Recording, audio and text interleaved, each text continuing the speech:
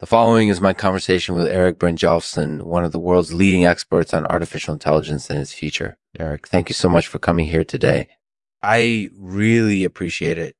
Our thanks to Talier Pins for sponsoring our show today. As always, I encourage you to visit their website and purchase some of their products.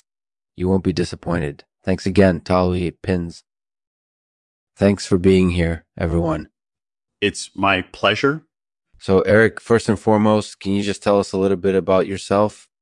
I'm an economist originally from Sweden. I've been at MIT for about 15 years now, and I'm currently the director of the initiative on the digital economy at MIT Media Lab.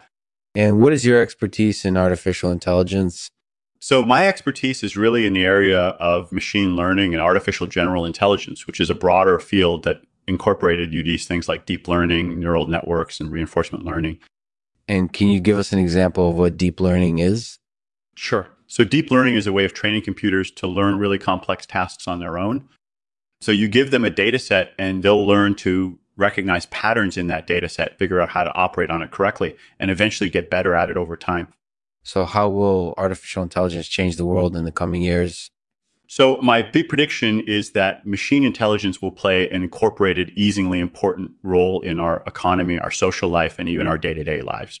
For instance, we're seeing machine learning being used in areas like finance and healthcare, where it's helping to make those sectors more efficient and more effective.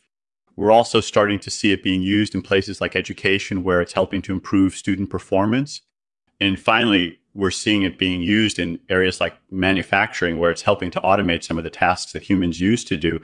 So all across the board, I think machine intelligence is going to play an incorporated, easingly important role in our lives over the next few decades. Okay, so let's talk a little more about each of those areas. With respect to finance, machine learning is helping to make finance more efficient. Can you tell us a bit more about that?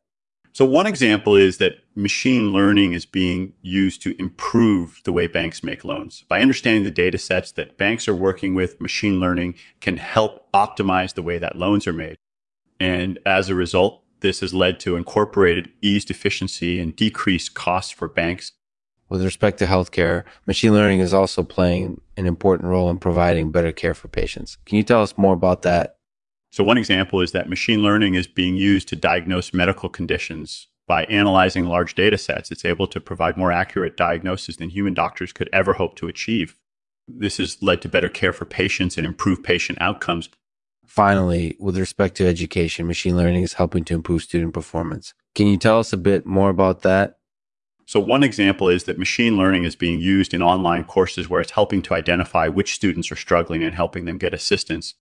It's also being used in traditional schools where it's helping to automate some of the boring tasks that teachers used to have to do themselves. So by using machine learning, we're hoping to incorporate e-student achievement across the board.